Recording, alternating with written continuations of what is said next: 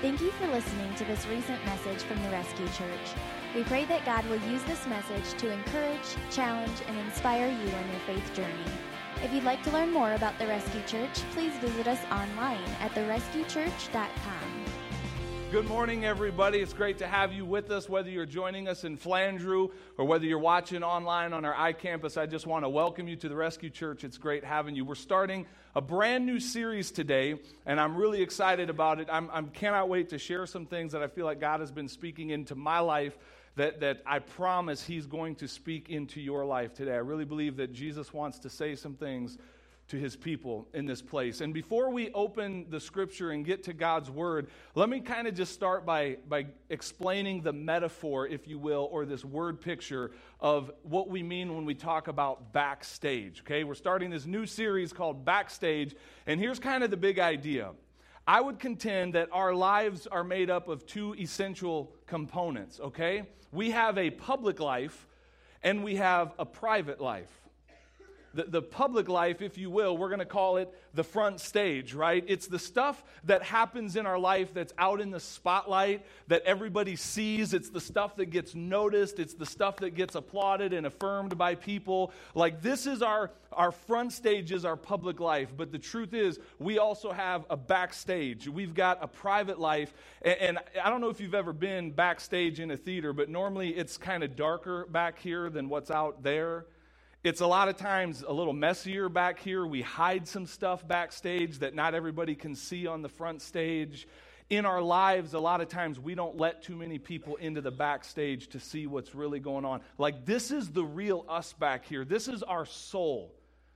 And here's the thing. A lot of times in life, we're tempted to put a lot of effort and focus and attention into the front stage. Because we kind of think that, hey, as long as it appears to everyone else that everything's fine, I'm just going to work on all my front stage issues because the backstage doesn't really matter that much. People can't see it. But the point of this series is this. These two elements of our lives are very connected.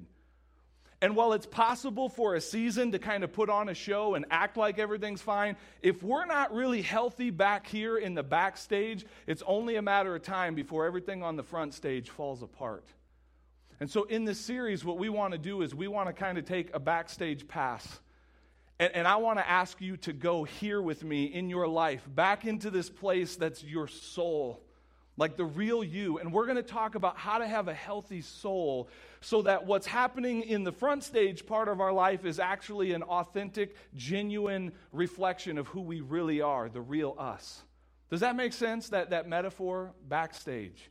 We're going to go backstage together in the next, I think, 6 weeks or something like that in this series. So today, here's what I want to start on. I want to start with a foundational reality, and I'm calling today's message Identity Crisis. Because I believe that I'm speaking to Christians and non-Christians today that you are experiencing an identity crisis. And here's what I mean by that. You don't really know who you are. Or you've believed in certain lies that tell you your identity and your worth and your value comes from the wrong place. And so today, I want to open God's word and talk about where does our true identity flow from? Where does our real value come from? But before we get to that, I want to start today by exposing 3 lies, or if you will, we'll call them false identities. And by the way, if you've got your handouts that you were given in on the way in, you've got a packet of information that you were given, there's some sermon notes in there, and you can follow along with me, or if you get bored, you've got paper to draw on, okay? So just stay with me as we go through this. I want to identify 3 forms of false identity, 3 lies that so often we're tempted to believe and act upon. So the first one, if you're following along with me on your notes, here's the first of these 3 false identities. We're going to label this one the performer. The performer. The performer believes the lie that says this: my value comes from what I do. My sense of self-worth and my identity comes from what happens on this front stage. Now, let me just tell you, how many of you, if you were to be honest in church, would raise your hand and go, John, by admission, I am a type A personality. Let me see the type A personalities. I love you guys, right? Like, I get you, I understand you, and this is going to apply probably more to people like you and me than those who were too afraid to raise their hand, right? Or maybe they're just not being honest. By the way, it's okay to be a type A personality. God gave us that personality that is motivated by setting goals and being driven and achieving things, but here's the trap. And by the way, we all fall into this at times, but people like me, I'm really preaching to myself right now. Because when I'm not careful, I fall into this identity crisis that tells me my value comes from how well I perform. Because I'm driven to action. I'm driven to achieve. I'm a performer. And if I'm not careful, I start to think that my identity comes from the things that I do, that my activity is synonymous with my identity. It's wrapped up in my titles. It's wrapped up in all of the ways that I get on stage and perform in my life. And it's all for everyone to see. And if I'm not performing well, I must not be worth as much when I'm not performing well. And man, if you start believing that lie, it drives you to a place of workaholism. It drives you to a place of being a people pleaser. And I just, the last few months, I've been really honest with my church family and pretty transparent as I've talked about how this has been, in the 15 years or so that I've been leading in ministry, this has been a hard season. It's been a discouraging season that we've gone through, that I've gone through. I've really questioned a lot of things recently, not in terms of my faith in Christ, but just, does God even want me doing this anymore? I feel like such a failure at times. And this past summer, in their wisdom, our leadership team said, hey, John, you probably need a break. Like, don't make any big decisions right now. Go get a break. And it was such a healthy time to go get alone. And for people who know me, it's not my thing to just go be alone by myself. Like, I like being with people. And I spent some time alone in that season where I was kind of away from work and just disconnected from social media and the email and all of this. And I really sensed God said something to me in that time.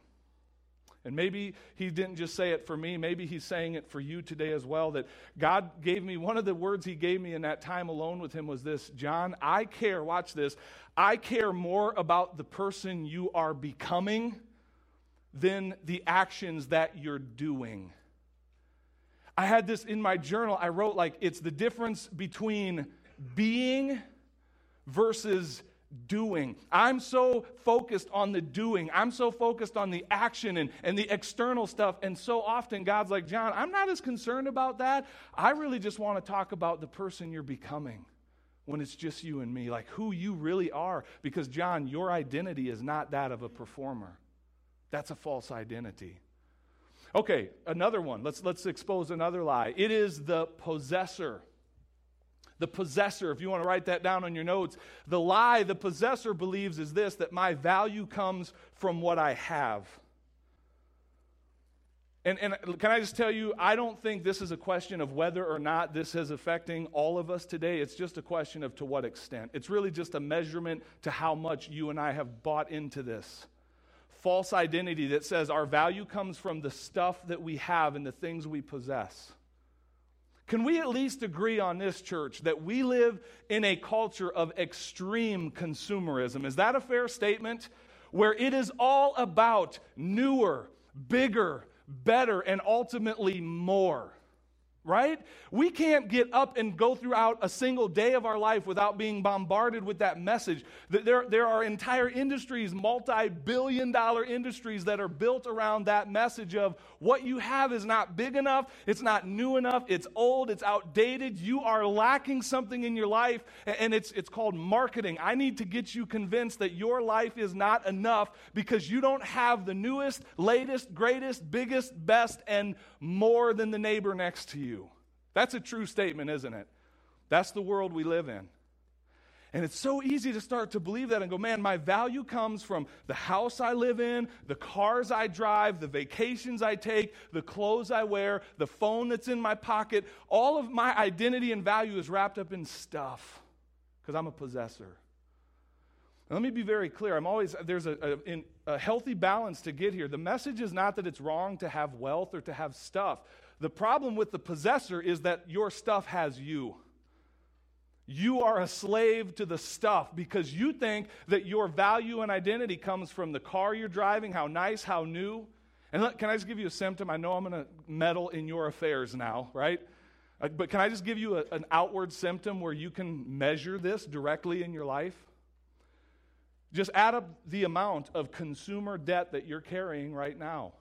And if you're like, oh, Pastor John is picking on me. No, I'm not. I promise. There's about 90% of us normal Americans in this room that we are up to our eyeballs in credit card debt and multiple car payments and furniture payments and payments on the payments of the interest that we didn't make, and we're getting swallowed up in debt. Where is that coming from? In the most financially wealthy nation the world has ever known, where is this coming from? It's coming from believing a lie that says my value comes from the stuff that I have.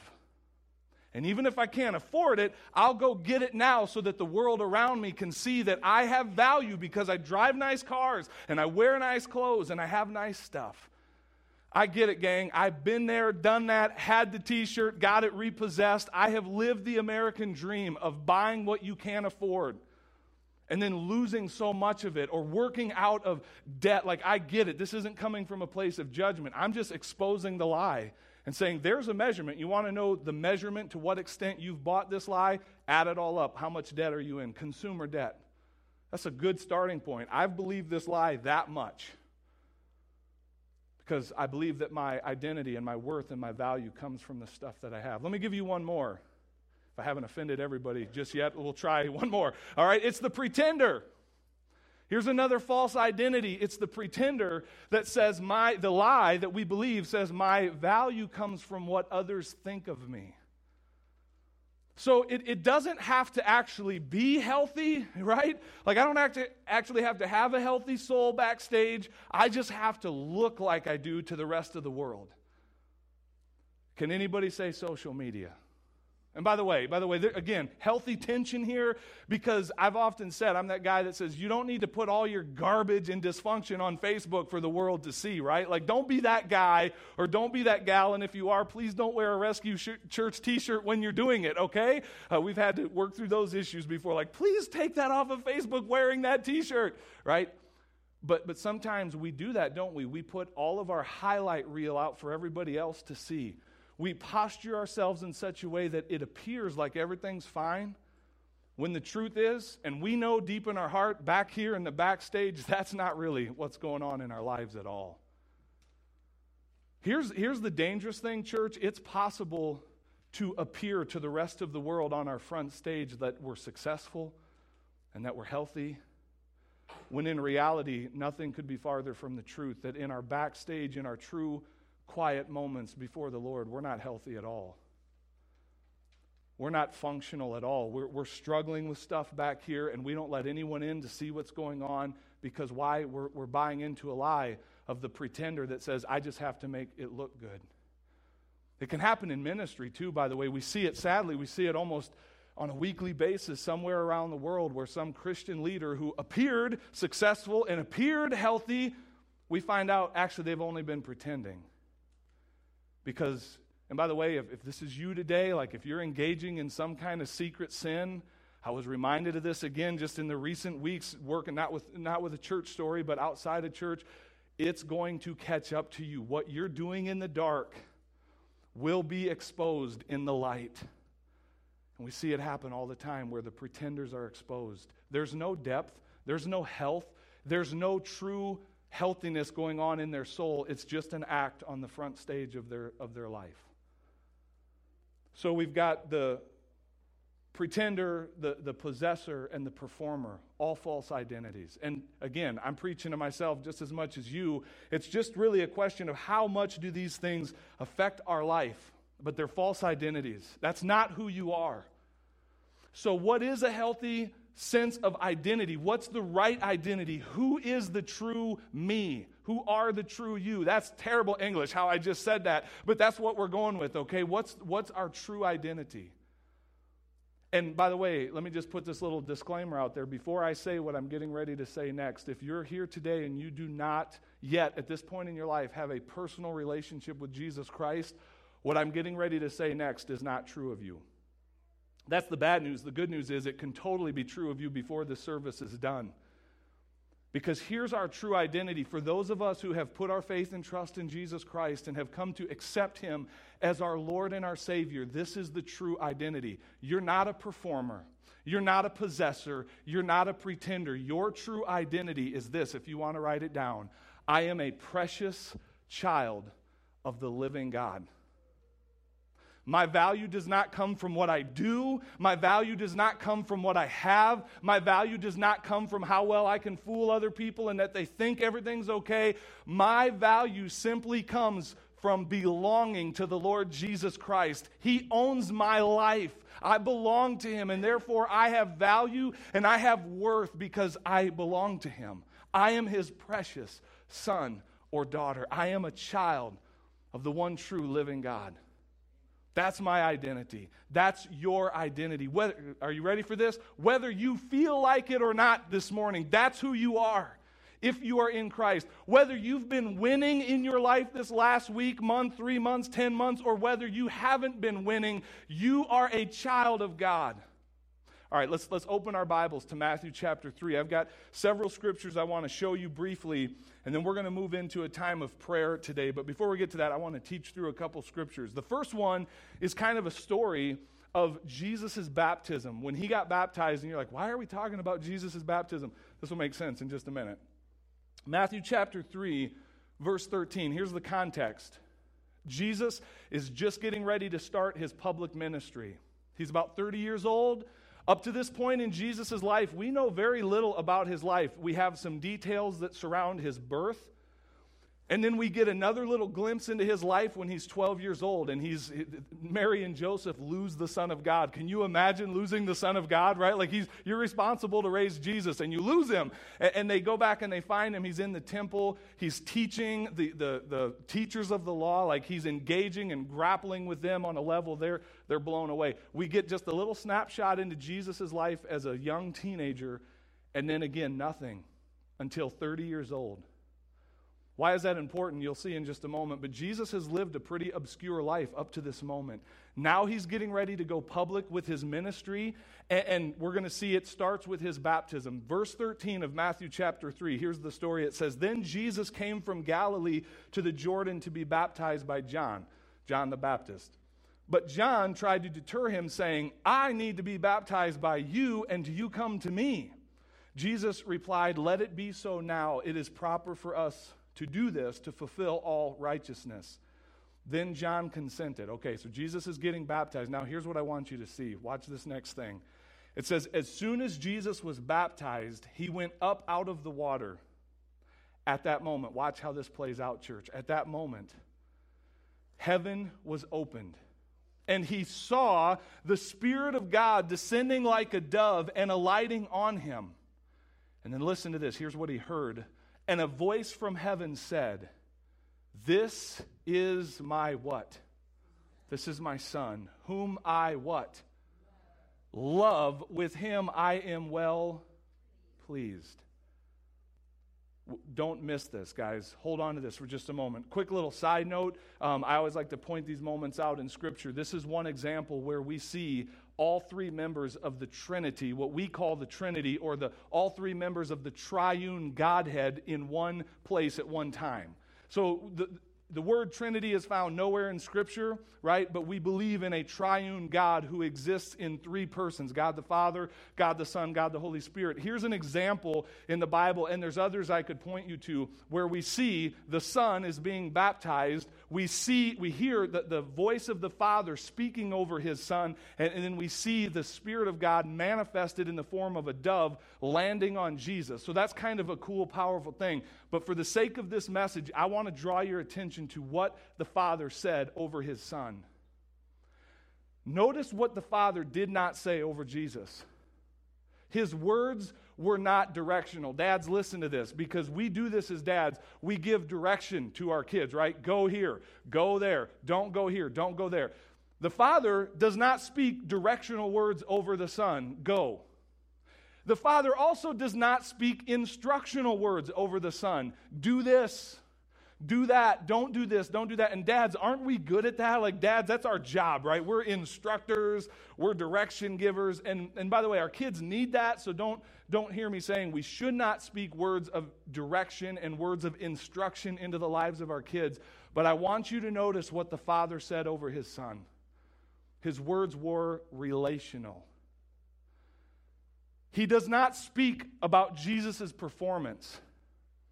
He speaks about his relationship to Jesus Christ as his Son. This is my Son. And I want the world to know I love my Son.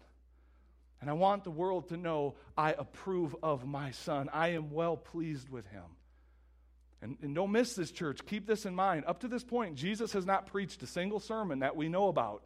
He has not performed a single miracle that we know about. He hasn't healed anybody from their blindness. He hasn't raised anybody from death back to life. He has lived in obscurity. And it's over the life of this Son that's just lived a pretty normal, common life of a poor man. The Father speaks over the life of Jesus, and he says, that's my boy.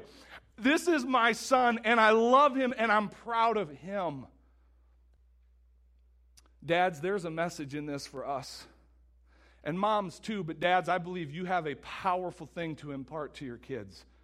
And the Father just modeled it for you and I right now as men, as dads, as the Father. I'm just curious, and just a thought to think about, like, dads, do your children know that you love them unconditionally? And do they know that you're proud of them in their good moments and in their not so good moments, that they're still your son, they're still your daughter, and you love them and you're proud of them, you approve of them? That's the voice of the Father over Jesus. As parents, we can get this, right? Like, I just want to ask you parents, in your mind, go back to that time. Some of you will have to go further back than others, but go back to that moment that you met your son or your daughter. Most likely for many of us, it was in a hospital setting. If you're like some more recent stories out of Sioux Falls, maybe it was in the front seat of a car or in your yard or in the lobby of the hospital. But wherever you met your son or daughter for the first time, I got a question for you, dads and moms. Can you remember just having an overwhelming sense of love for that son or daughter and proud of them? I'm proud of this little baby. It's my son. And correct me if I'm wrong, but you've got this love for them and this pride over them, this approval of them. And at this point in their life, they've not hit the winning home run in their little T-ball league. They've not scored the winning touchdown in football. They've not brought home the little crappy craft made out of popsicle sticks that nobody else would want, but you treasure it and will never throw it away because it was made with their little 5-year-old hands. And they've done none of that yet. And over that child, you say, this is my kid, I love them, I'm proud of them, they belong to me. That is the heart of the Father. Your Father in heaven speaks that not only over his Son Jesus, he speaks it over you and me as well. Our true identity is not from how well we perform on the front stage, by all the stuff we own and put out for the world to see on the front stage, or even how well we pretend and fool everybody in the audience out there. Our true identity simply comes from being back here in a relationship with a God who loves us and says, you're my son, you're my daughter. I love you, and I'm proud of you. And I'm proud of you when you're winning, and I'm proud of you when you're not winning. I'm proud of you when you're submitting to me and following me, and I accept you and approve of you when you're disobeying and spitting in my face and rebelling against me and running from me. I love you so much, I gave the life of my one son so that you could also be my son or my daughter. Friends, that's who you are.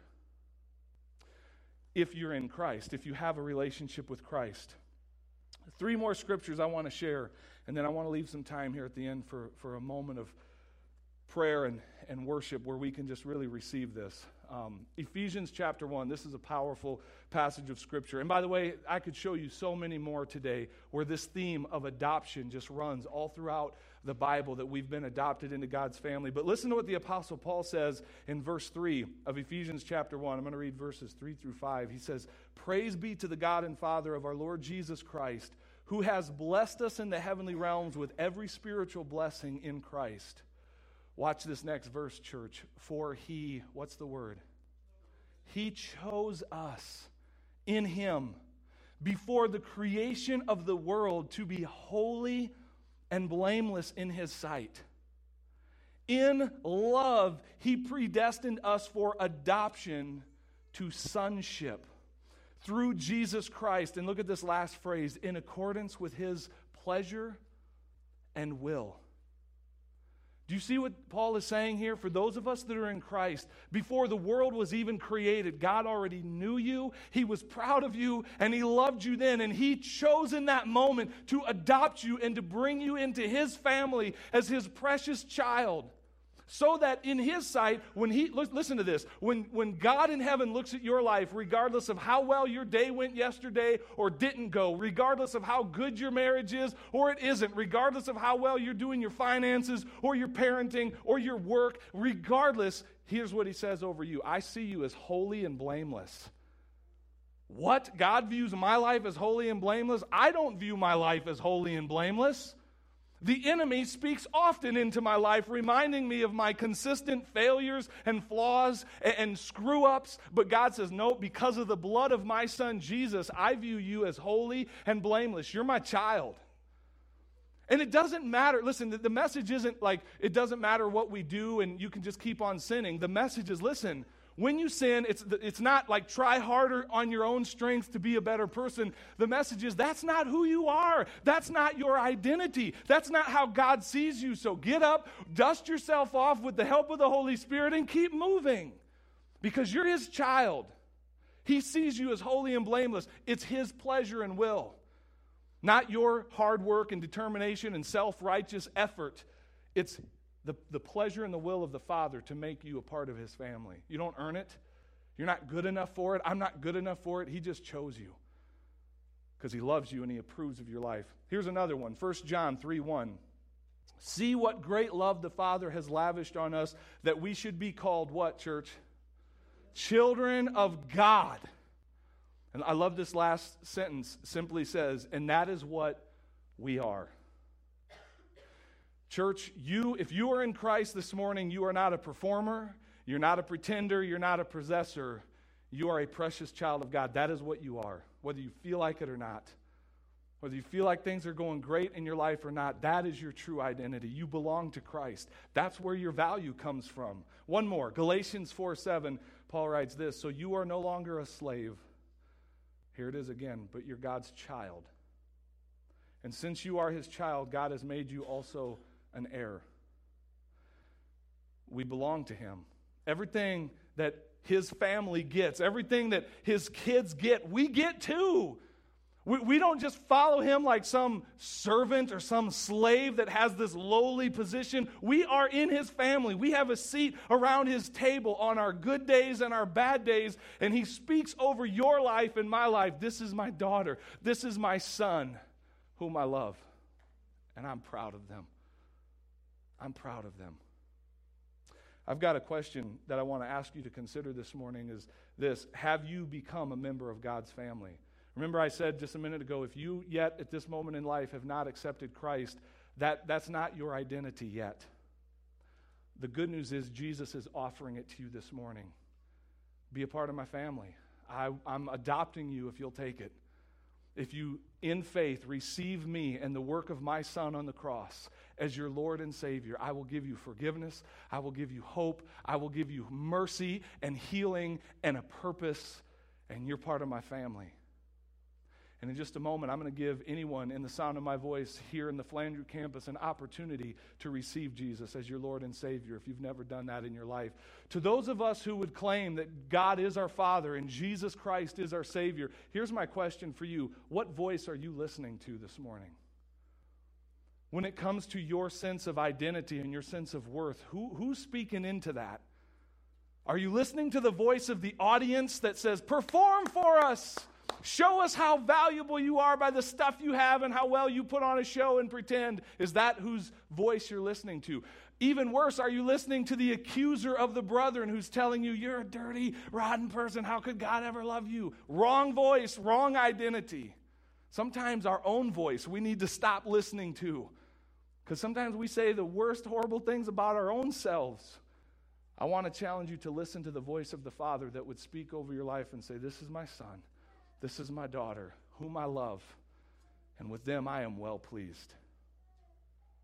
I've got some homework for you. You'll notice when you came in, first of all, on the back of your notes for our D-side and our Peoria campus, on the back page of the notes, there's a list of Scripture. For those of you that came into the Flandre campus, you also got one of these little bookmark things. It's the same list of verses on both. But if you're in Flandre, you can take this little bookmark and put it in your Bible or somewhere where you'll see it. Here's the homework assignment for this week. I want to challenge you to look over this list. It's categorized into 3 major headings that says, I am accepted, I am secure, and I am significant. And it's just a list of Scripture underneath every one of those headings from God's Word that speaks truth over your real identity and who you are in Christ. I want to challenge you this week to take that list and, as part of your daily quiet time, get alone with God and just read every one of those verses. Speak it out loud. Let these be life-giving affirmations where the Father speaks over your life. This is who you are. This is the real you. When all the lights are off and the crowds go home and you're backstage with just your thoughts and me, this is who you really are. So that's some homework assignment for you. At this time, I'm going to invite our band to come forward, and we're going to end church in a little different way. So band, if you guys would make your way to the front, I want to tell you how we're going to do things as we close out the service today. In recent weeks, we've been being intentional about bringing prayer into our worship service, and we've been just having someone get up on stage and pray. And that's great and fine, and we'll continue to do that. But today, our prayer time is going to look a little different, because this is a time where you get to be interactive in the service. Here's what I want to say. In just a moment, the band is going to lead us through one other song, and then we're going to have just a time of some soft music playing in the background, and it's a time for prayer. And if there's anyone here today that needs prayer for anything in your life, it could be about what we talked about. It could be coming forward to receive Christ as your Lord and Savior. It could be coming forward to share a need. It could be a simple thing we haven't even preached about, but we've got members of our prayer team standing by, and we're going to invite you to come to the front for prayer. And if you see people moving to the front, whether you need prayer or not, come and pray with them. Come and pray over them. There's no pressure to get up and move, but this is definitely the time to just have a moment with our church family of prayer and worship and fellowship and church familyness. So I want to look to the Lord in a word of prayer and ask Him to bless this moment of worship as the band leads us through a song, and then I'll jump on stage and let you know it's time to come forward for prayer. Let's pray and ask God to bless this remainder of our service. God, I thank you for this moment that you've given to us. I thank you for the message today, that you love us, you approve of us, you're proud of us, that we belong to you. When we feel like it, when we don't feel like it, when we're winning, when we're not winning, that our true identity is not based on how well we perform and pretend and the stuff that we have, but our true identity and value and worth comes from being your precious sons and daughters in the name of Jesus Christ. God, I pray that as we move into this time of worship and reflection, that your Spirit would just speak to our hearts right now. I believe this message is hitting hearts in this moment, that your Spirit is speaking. And now we have an opportunity to respond, to submit to your word and your truth. For some here today, Lord, this may be their time of salvation, where they, for the first time in their life, surrender before a holy God and repent of their sin and invite Jesus to be their Lord and Savior. I pray that in a moment when we open it up, they would just come forward and receive you. God, maybe there's others here that have relationships that need to be restored. Maybe there's something in their life between you and them that needs to be dealt with. Maybe it's just a simple need for prayer for healing, or a financial thing, or a family matter, whatever the case may be. I pray that your sons and daughters would come and talk with you here in this place today, and that you would meet with us and just work powerfully in our hearts. Jesus, thank you for who you are and how you're working in our midst this morning. We love you. It's in your mighty, precious, and holy name we pray these things. Amen. Thanks for tuning in to the Rescue Church Past Messages. To hear our messages live, head to one of our physical campuses or check out our iCampus at therescuechurch.tv.